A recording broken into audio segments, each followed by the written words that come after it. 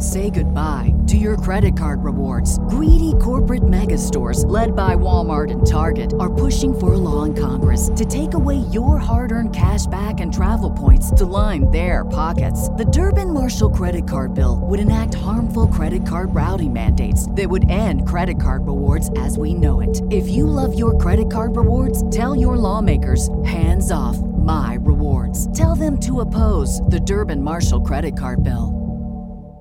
Catch those springtime vibes all over Arizona. Break out of the winter blues by hitting the water at one of our lake and river parks. Take a hike among the wildflowers. Just make sure to stay on the trails and leave the flowers for the bees. Discover Arizona's best-kept secret and visit azstateparks.com/amazing to start your springtime adventure.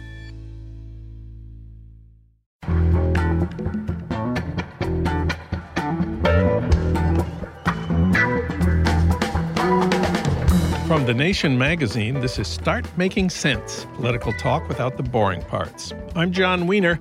The Supreme Court is back in session, and we'll talk about the court's most right-wing justice, Clarence Thomas. Corey Robin will take up the questions, is he a self-hating sellout? Also, abortion rights. As the Republicans try to put women through hell to get an abortion, there's new hope now. It's called misoprostol. Katha Pollitt has that story.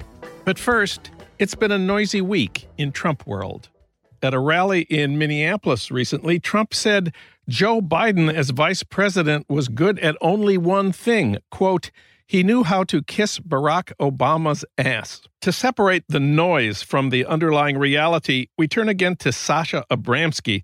He writes the Signal Noise column at thenation.com. It's dedicated to cutting through the distractions thrown up by the president to focus on the more lasting impacts of what he's really doing. Sasha is the author of several books, including Inside Obama's Brain, The American Way of Poverty, and most recently, Jumping at Shadows, The Triumph of Fear and the End of the American Dream. Sasha, welcome back. John, thank you for having me on. So this is our Your Minnesota Moment segment, news from my hometown of St. Paul. After that rally in Minneapolis, Nancy Pelosi said Trump's remark about Joe Biden was, quote, beyond disgraceful. But the point of your column, which has that wonderful title, Signal Noise, is that we should resist getting drawn into debating Trump about Biden's qualifications as vice president or his work as vice president.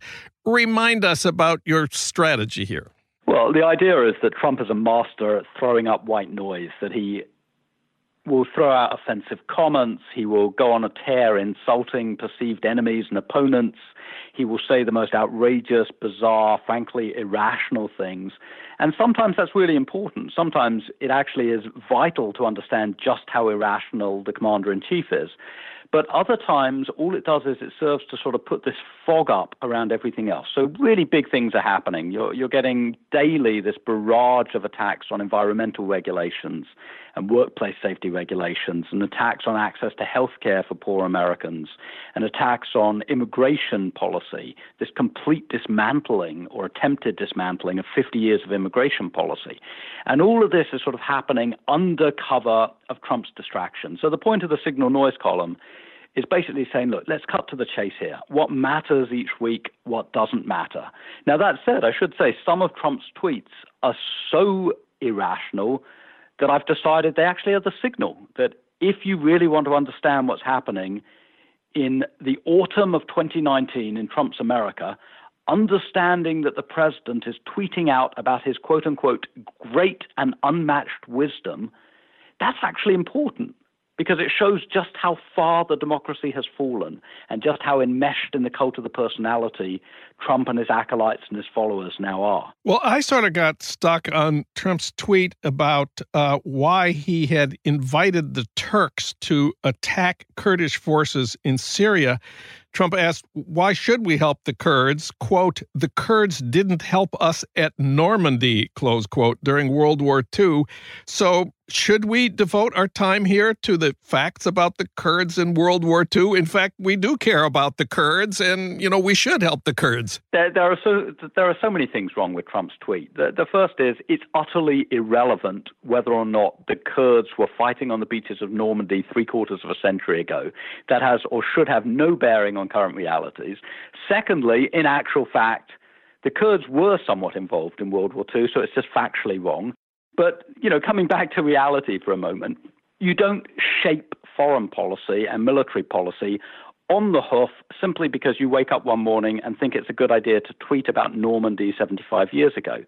And if anyone was under any illusions that there was serious strategic thinking behind what Trump's doing, all they have to do is look at his ongoing tweets. He's now followed up that insult by saying he doesn't care who helps the Turks, perhaps who helps the Kurds, perhaps Napoleon Bonaparte can come and help them. I mean, this is a man who is just making it abundantly clear with everything he says, with every action he does, with every policy he puts in place, that human life means nothing to him, that he doesn't have any empathy with those at the wrong end of violence, and that it's all about Trump. It's all about Trump all of the time. And, coming back to my column and this idea of signal noise, this week has been particularly difficult because the signal and the noise are overlapping so profoundly, because as Trump gets more and more irrational, and as it becomes clearer that he's in really, really serious legal and political peril, that he's almost certain to be impeached by the House of Representatives, and I don't think it's by any means certain he's going to be acquitted by the Senate. I think he's sowing so much resentment in the Senate that if the Republicans feel they can peel away from him, it's entirely possible they will do. And the more that happens, the more Trump tries to obfuscate, the more he throws up these irrational sentences and these tweets and these brutalist comments in his public speeches, these sort of Nuremberg-type spectacles that he's now doing in Minneapolis, in Florida, in Louisiana, and so on.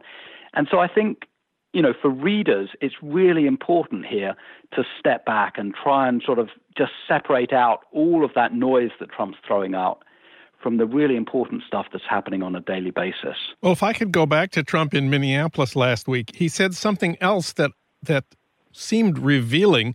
He praised his favorite Fox News hosts. He said, Sean is number one. And he said, Laura is hitting it out of the park. But this is the noise. But behind this noise, there is a growing problem for Trump that has him agitated. Tell us about Trump and Fox News right now.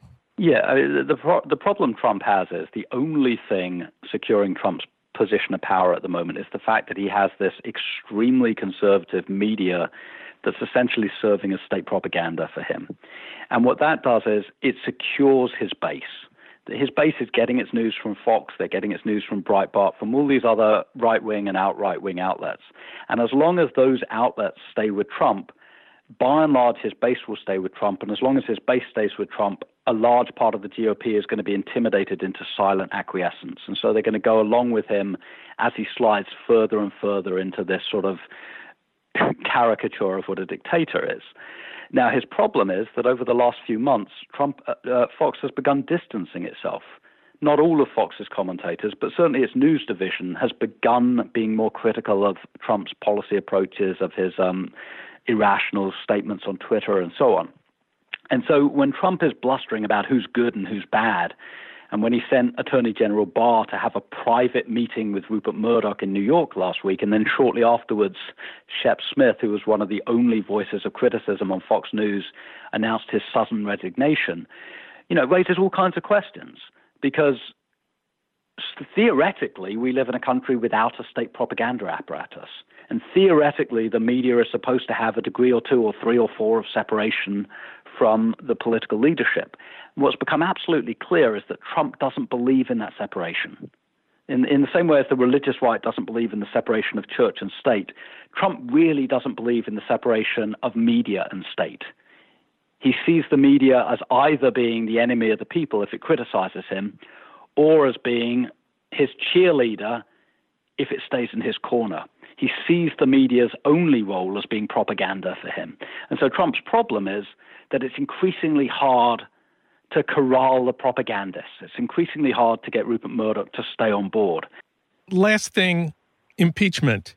A few weeks ago, Trump said Congressman Adam Schiff, who heads the impeachment inquiry in the House, should be, quote, arrested for treason. Now, in a lot of ways, this is just Trump being Trump. He exaggerates. He's a little crazy. But it seems to me this treason talk is kind of dangerous. It's more than mere noise. Do you agree with that? Oh, absolutely. Trump in the last few weeks has quite clearly, albeit in coded terms, urged violence against the whistleblower who blew the lid off the Ukraine phone call. He's quite clearly advocated violence against Adam Schiff. He's accused Nancy Pelosi of treason. His campaign manager, Brad Parscale, has said the entire impeachment inquiry is, quote unquote, a seditious conspiracy. And then we had this story that came out the other day of this just ferocious video that was shown at a Trump resort in Miami, this video that purported to show Trump gunning down and otherwise executing through blowtorches and knives and everything else political enemies, media enemies, and activist organizations. And when you look at all of this, on one level, again, yes, it's just bluster, it's over the top, it's cartoonish, how could anyone take it seriously? But the thing is, in this political climate, people do take it seriously. We know that. We've had supporters of Trump in the last year who have sent pipe bombs to journalists. We've had people who have massacred many, many people. For example, the massacre in New Zealand, where the perpetrators have said that they looked to Trump as a sort of motivating factor. We had the ghastly events in Texas, where a man drove for hours specifically so that he could gun down Latino shoppers. And again, that person was looking to Trump for inspiration. So, this idea that when Trump talks about treason, when he talks about sedition, when he talks about violence against the media, that it's all somehow just said in jest, that it's all noise. It's actually not true. It's very much part of the signal. It's part of the way that we have to understand the moment that we're living in. Sasha Abramsky writes the Signal Noise column for TheNation.com twice weekly. Sasha, thanks for talking with us today. Always a pleasure, John. Thanks so much.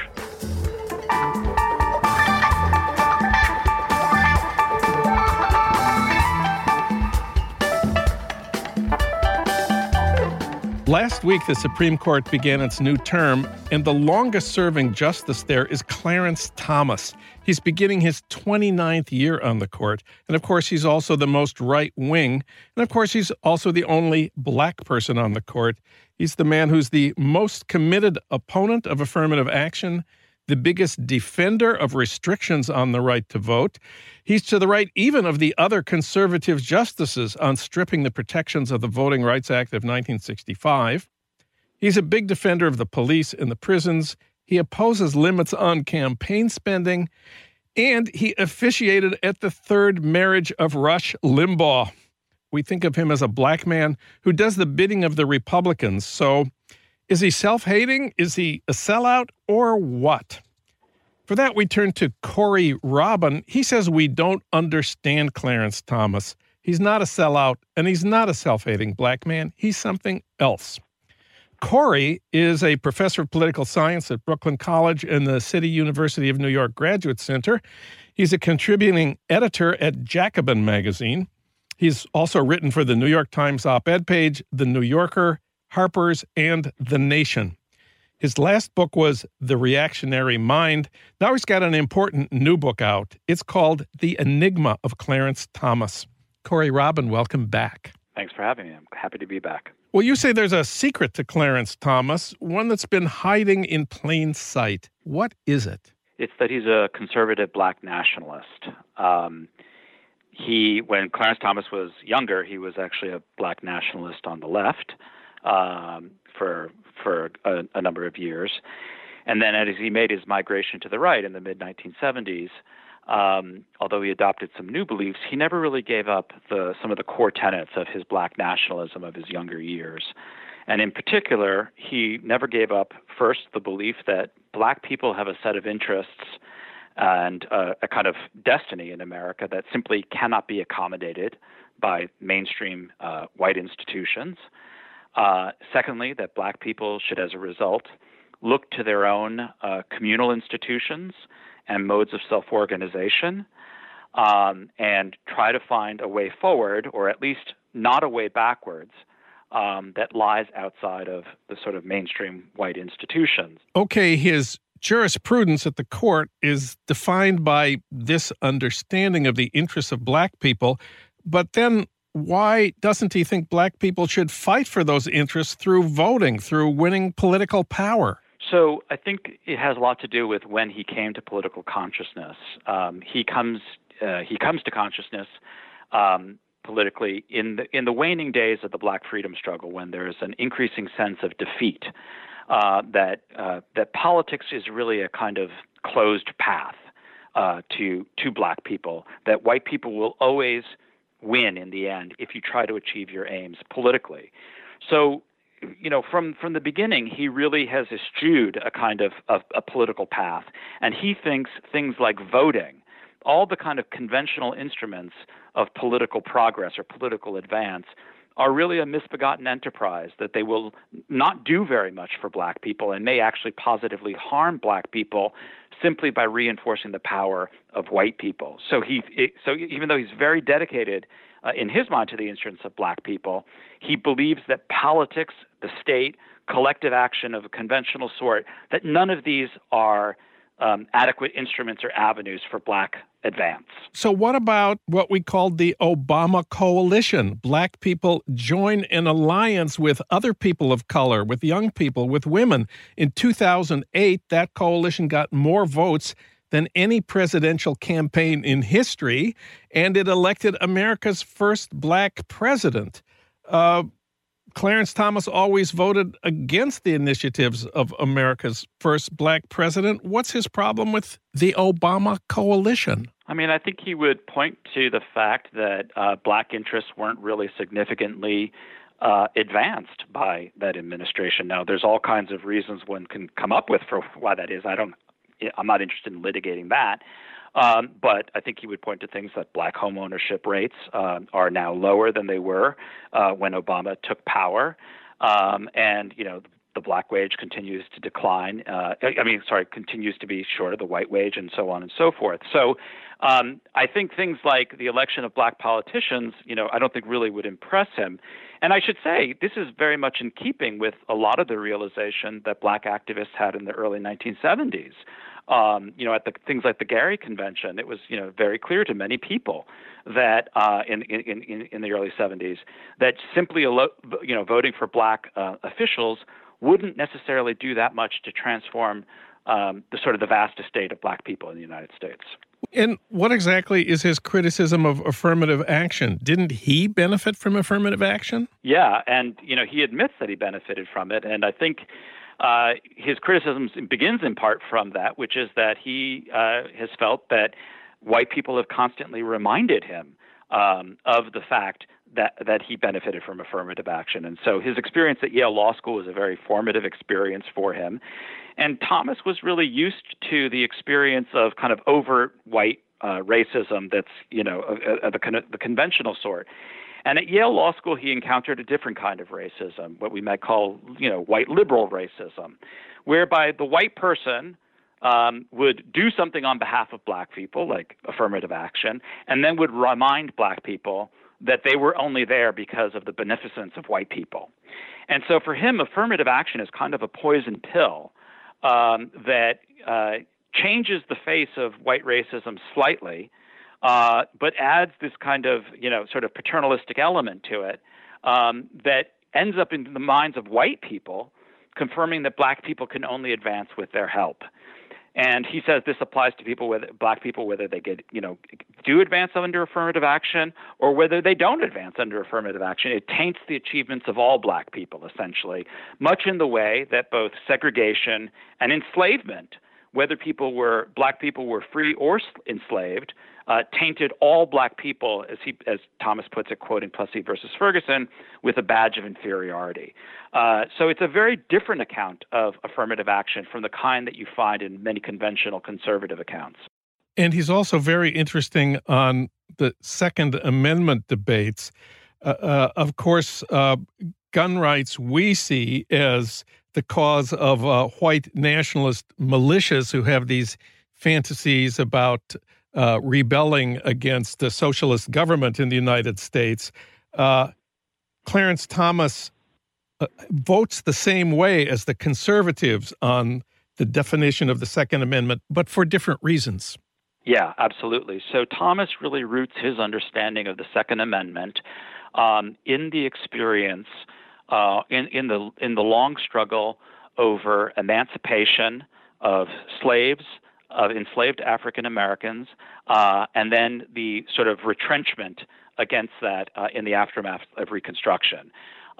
He sees at the heart of the struggle in emancipation, one of the key desires that Black people had was to be able to arm themselves against white people. And he reads the 14th Amendment and the Second Amendment in tandem as establishing that as a fundamental right for Black people. And it's a fascinating decision. It's the McDonald versus Chicago decision. And I mean, it may be, I don't know this for sure, but my hunch is it may be the only opinion in which a Supreme Court justice is affirmatively citing from Herbert Aptheker's work on slave revolt as opposed to Herbert Aptheker as a protagonist in a case. Thomas draws extensively from Aptheker's work and just shows again how important Black self-defense and Black self-arming was to the project of Black freedom, and he closes that opinion with this very resonant image of an older man remembering when he was a younger boy, a Black man, remembering as a younger boy his father protecting the family with a gun against a kind of a marauding white mob coming to the house. And, Thomas, I can't remember the specific language, but it almost uses the language, he says it's something like an image of salvation. And, when you know the history of sort of Black radicalism, this is a very resonant image on the Black left of Black men arming themselves. Elaine Brown, in fact, wrote a whole song about this that's not very well remembered. Elaine Brown, who ended up heading the Black Panthers, talking about Black men arming themselves, and that really being the symbol of freedom. And Thomas does almost the exact same thing in this decision defending gun rights. Okay, so if for Clarence Thomas, politics, voting, is not the way Blacks can advance their interests and protect their communities, what does Clarence Thomas think Black communities should do? He very much believes that Black communities should focus their attentions on the economy, particularly on the institutions of capitalism. Now, I should say that when Thomas comes to this idea in the mid-1970s, there's already a firmament even on the Black left, the Black nationalist left, Black power groups, away from politics, away from the state, towards experimenting with the economy and experimenting even with capitalist institutions. And so that's the milieu in which he comes to these ideas and starts moving to the right. There's also an a biographical element to this for Thomas, which is that his grandfather, who is a very formidable and important influence on his life, on Thomas's life, was a kind of a Black, business owner, and built up, quite a business for himself, and became a pillar of the Savannah Black community. And Thomas really sees Black men, Black patriarchs, amassing wealth in niches of the economy that are not addressed by white people. And then being able, through the amassing of wealth in those niches of the economy, a Black economy, to be able to distribute those resources to other Black people. And that, for Thomas, is really the path. Again, I wouldn't say forward. Thomas doesn't have really a vision of forward movement, but it's certainly a vision of Black maintenance, let's say, that you organize yourselves through the market, separately from white people, amass wealth, and kind of distribute it to the Black community. And of course, we have to talk about Anita Hill. You say that confrontation is what you call the Rosetta Stone of Thomas's understanding of the Constitution. Please explain. So Thomas has, at the heart of his vision of the Constitution, and he has two different visions of the Constitution, one I call the white Constitution, one I call the black Constitution. But at the heart of both visions is this figure of the black male patriarch. Thomas has said that the salvation of the black race depends upon black men. And in his vision of a Constitution, it's almost an ancient idea of a Constitution, not simply as a legal body of rules or kind of basic rules of the government, but really as the kind of the constitution of the social order. That's really how he understands a constitution. And at the heart of the social order that he wants to create are black men. And it's a very patriarchal vision. There is very little space in that vision for black women. The role of black women is to essentially be the dependents of black men. Insofar as black women appear in any other guise in his vision, they appear as kind of traitors, people who are dangerous because they ally with white liberals. And so Thomas had been developing this theory throughout the 1980s before he comes onto the court, and you see it in his writings and his speechings, the centrality of black men, the sort of black women being kind of off the stage as sort of passive recipients of black male benevolence. And insofar as black women play any different role, as I say, they're kind of treacherous figures. But creating black male authority is very important. And then along comes Anita Hill. And as I say in the book, it's, I think, evident to anybody who's a dispassionate observer that Anita Hill was telling the truth. And that Thomas was lying when he denied sexually harassing her in the ways she claimed. However, in his response to Hill, when he sort of has that outburst about being the victim of a high-tech lynching, comparing Democratic senators to the KKK and other white supremacist groups, I think most people who know Thomas well would say that in many ways this was a very authentic moment for him where he was telling his truth. He was lying about what he had done to Anita Hill, but he does really see a black woman in alliance with white liberal groups as a very dangerous figure because what she will do is undo black male authority. And when black male authority is undone, the whole black community crumbles with it. So in a way, the Anita Hill confrontation was an extraordinarily revealing moment, not simply of what Thomas had done and his character and all the rest of it, but also of what he fundamentally believes, which is that the place for black women is to be, as I said, the kind of passive recipient of black male largesse and benevolence. And insofar as black women do anything else, step outside of that role, they are undermining black male authority and with that the black community. Okay, let's connect the dots here. Clarence Thomas's position on the law come from his understanding of history and politics, but how does that lead him to ally with Alito and Roberts and Gorsuch and the horrible Brett Kavanaugh? These people are not black nationalists, but they sign at least some of his opinions. Right. So I think there's a couple of ways of looking at this. The first is that one of the things Thomas develops early on is a theory of what I call racial sincerity. Thomas does not believe that racism, white racism, can be eliminated. He believes it's a permanent, fundamental feature of American life, and it's going nowhere. The most that can be hoped for, he believes, is that white people should be honest about their racism. And in this respect, he echoes a lot of the sentiments that you see in someone like Malcolm X or Marcus Garvey, both of whom saw the kind of honest, racist white person as in some ways a less threatening figure than the more duplicitous white person who hides their racism. And Thomas has been very upfront about this. And in the 1980s, when he's working in the Reagan administration, and is accused, they say you're working with racists, he doesn't deny that.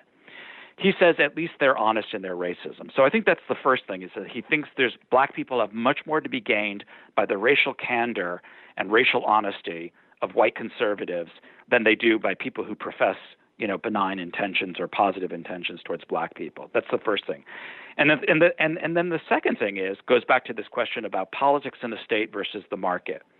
I think in the end, he believes this is a strategic alliance and that the Republican Party is much, much more likely to create the kinds of institutions, the kind of society in which black people can separate and find their own destiny apart from white people. And so I think for him, this is a kind of an alliance of convenience. What's interesting, though, and having said all that, is how often people like Alito, Kavanaugh, Gorsuch, and Roberts break with Thomas when he starts venturing into this territory. So we saw this last year in the Flowers versus Mississippi case, which was about the role of choosing jurors, all white juries. Gorsuch is the only person who even joins Thomas's opinion. And then there's a lengthy part of the opinion where Thomas starts saying racism is endemic in jury trials. And the best hope that black people have in a jury trial is having the right to strike down white jurors, regardless of whether they're racist or not, simply because they're white. And Gorsuch flees at that very moment. And you see this over and over and over again in many decisions where his conservative brethren, they're fine with the outcome of his opinions. They are not happy with how he gets there. And he breaks with them on gun rights as well. Nobody joins his opinion on gun rights. This happens time and time and again. So what's fascinating to me is how often they don't join him as opposed to how often they do join him. Last question. Does Clarence Thomas have any support in black America for his version of conservative black nationalism? It's an excellent question. Most black people really don't like Clarence Thomas, and he knows this and has talked about this. And I think he views his particular jurisprudence and philosophy as kind of a fugitive vision that he hopes one day black people will come to adopt, but he understands full well that they currently don't. However, what has been interesting to me about the response to this book, and I hear this a lot from younger black people, is how often they will say, when you get into these beliefs and describe what Thomas is saying, you sound like you're describing my father or my grandfather or my grandparents or my parents. And so I do think, even though I don't see any kind of mass movement among African Americans towards a Clarence Thomas vision, jurisprudence, or towards Clarence Thomas, I should say, I think he's viewed as a traitor in the black community. I think once you get beyond some of those reactions, my sense is that there are definitely a lot of beliefs that Thomas articulates that are quite resonant in the black community, particularly the intensity of his racial pessimism, his belief in the ineradicability of white racism, some of these ideas about black self-arming. African Americans are now under Trump arming themselves more than they have been before. This is very much in keeping with Thomas's view of the world. So I think in the deeper registers, to use Ellison's phrase, I think there's more resonance there than we might think. Okay, you've convinced me. Clarence Thomas is a conservative black nationalist who believes America is a hopelessly racist country, and yet this is the man Donald Trump has called his favorite justice. What do you make of that? So this is a really tricky and delicate question. Historians have long recognized that there's a certain kind of traffic or ambient fraternity, to use a phrase of Thomas's from a different context, between a certain kind of white nationalism and a certain kind of black nationalism. Marcus Garvey, said the Klansman is the best friend of the black man. Again, Malcolm X sometimes spoke this way. And I think in Trump's white nationalism, human beings are organized into kind of racial groups. And there's a kind of ineradicable conflict between those groups. And I think in a certain way, Thomas's racial pessimism is very much in keeping with that view, and saying that black people have to kind of find their own way and their own path apart from white people, I think is a view that in many ways sits quite comfortably with Donald Trump's view of the world. Corey Robin, his new book is The Enigma of Clarence Thomas. Thank you, Corey. This has been totally fascinating. Thank you very much. Really enjoyed it.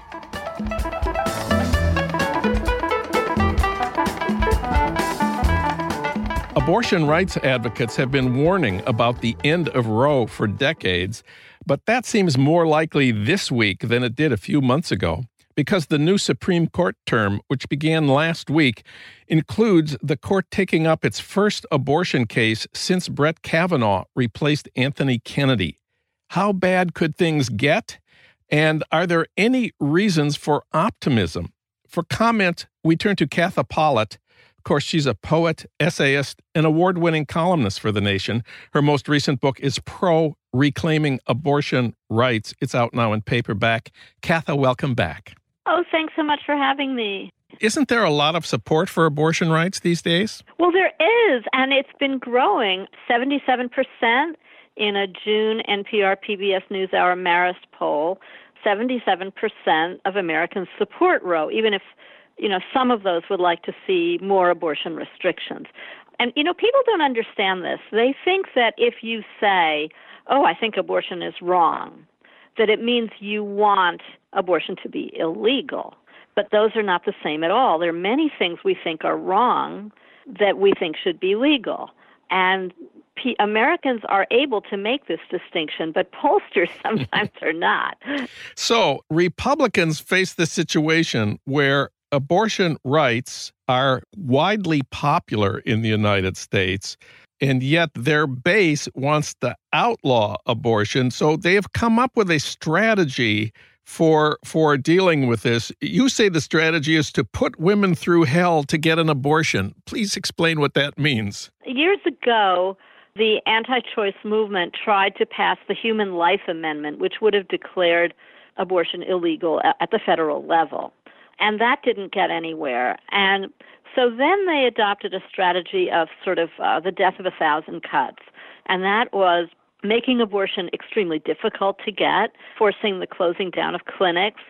The part about making it hell for women is, if you close down a bunch of clinics and then you find out you have to drive, 500 miles to get an abortion, and then you find that you have to stay overnight in this strange new place because you have to have a 24-hour or sometimes even a 48-hour or 72-hour waiting period because, of course, you don't know your little mind being a woman. And then they ratchet up the price by making you do unnecessary ultrasounds and things like that. Before you know it, a $500 first trimester procedure is $1,500. In all the ancillary costs. And don't forget, most women who have abortions now are lower income and for various complicated reasons, and most of them have children already, so they have to find someone to take care of their children. If they have work, they have to be able to take off. It makes the whole thing has become a great, big, complicated deal for women living in many, many parts of the country, the South and the Midwest especially. Pro-choicers often warn that what Republicans want goes beyond a return to the bad old pre-Roe days. How could it be worse now than it was in the 50s? Well, isn't that interesting? Because when abortion was illegal, which it was for about half our history, our post-colonial history, people do forget, and I always feel I need to add, that abortion was legal, basically, when this country was founded. If the Founding Fathers had wanted to put in something constitutional about it, they could have done so, and they didn't because it was simply an accepted procedure. It would be worse now because there's now a very organized political movement tied in completely with one of our two major parties that sees abortion as murder and would probably like to punish it for somebody along those lines. Maybe not for the woman, but certainly for doctors. And the status of the fetus has been ratcheted up so high, much higher than it was pre-Roe. So in the past, if you lived in Kentucky, Mississippi, Missouri, North Dakota, South Dakota, or West Virginia, and other states which make abortion virtually impossible, in the past you would have to travel to California or New York. But now you write in your new column at The Nation, there's an alternative to traveling to a state where abortion is accessible, and that's misoprostol. Tell us about misoprostol. Well, this is the way in which we won't be revisiting the past. I mean, we all know about the coat hanger and other very dangerous methods that women used to use before Roe. And we're not going to see a big return to that, although there will be isolated cases and already have been. But what we will see a lot of, and already seeing a lot of, is the use of abortion pills. There are two of these, mifepristone and misoprostol, which used together, that's the regimen used in clinics to end an early pregnancy. Misoprostol alone can also be used to end an early pregnancy, and it's 75 to 85% effective. And the great thing about this is abortion pills are pretty safe. My medical sources tell me 5 to 10 times safer than Viagra. Okay. And did you know that Viagra is sold over the counter in the UK? No, which is I kind didn't. of amazing. And you can find these abortion pills easily on the internet, although you'd better make sure that, you're going to a reputable place. Although the FDA tries to prevent online pharmacies from selling them. But Women on Waves and Women Helping Women Women Help Women are two websites that are very reliable and will walk you through the procedure, like with it's sort of a telemedicine kind of a thing. So I think we're going to see a lot of that. Women are already resorting to pills in places where an abortion is legal and available, but it's too inconvenient and too expensive for them. And the state of California just passed the law that requires all the campuses of the University of California and the state university system to offer the abortion pill on campus. Women will not have to go off campus to find the Planned Parenthood office or a doctor to get the pill prescribed. That's 34 campuses in all, 750,000 enrolled students. And I'm sure the University of California is not going to be the last state to do this. Yeah, that's really amazing. I hope they do community colleges as well, because that's a huge population. And let's talk here for a minute about Planned Parenthood. Planned Parenthood's clinic network removed itself from the federal program dedicated to providing birth control to low-income women. Remind us how that happened. Well, that was the great goal of the anti-choicers, was to defund Planned Parenthood. And what that means is to not allow Planned Parenthood to be reimbursed with government funds like any other healthcare provider. So finally that has happened, and the Planned Parenthood said, okay, well, we're going to forego this estimated $60 million a year in reimbursements, which is amazing. That is a ton of money, and it's going to, I fear that it will affect Planned Parenthood's ability to operate all its clinics a lot. I think some have already cut back. On the other hand, you suggest in your new column that the abortion pills, especially misoprostol, might have a political effect. In fact, you think it already has outside the United States. Yeah, in Ireland, where, the near total ban on abortion, which was in their constitution, was repealed in a 2018 referendum. I've been told by Irish feminists that self-managed abortion, which is the preferred term, don't say do-it-yourself abortion, say self-managed abortion, Okay. that it helped change people's minds because they saw that it couldn't be stopped. Katha Pollitt wrote about the abortion pill for her new column in The Nation. Read it at thenation.com. Thank you, Katha. Always great to have you on the show. Thanks for having me, John.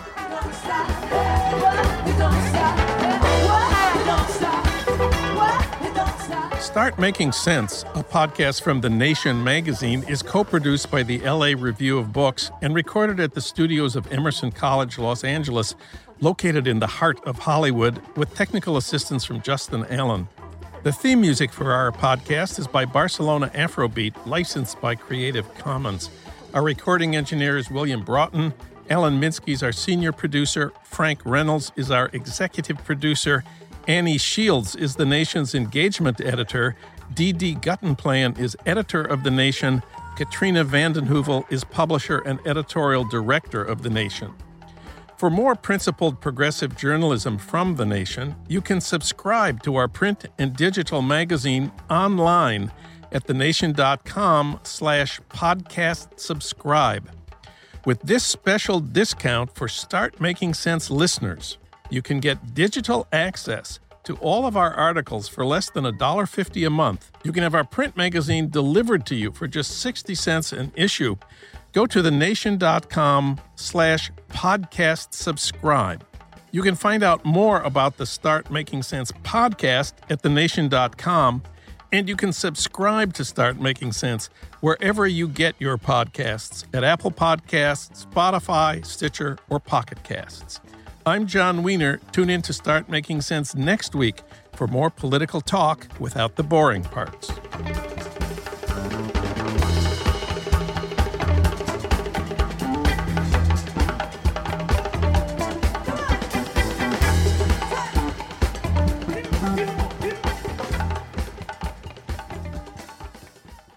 Say goodbye to your credit card rewards. Greedy corporate mega stores, led by Walmart and Target, are pushing for a law in Congress to take away your hard-earned cash back and travel points to line their pockets. The Durbin-Marshall credit card bill would enact harmful credit card routing mandates that would end credit card rewards as we know it. If you love your credit card rewards, tell your lawmakers, hands off my rewards. Tell them to oppose the Durbin-Marshall credit card bill.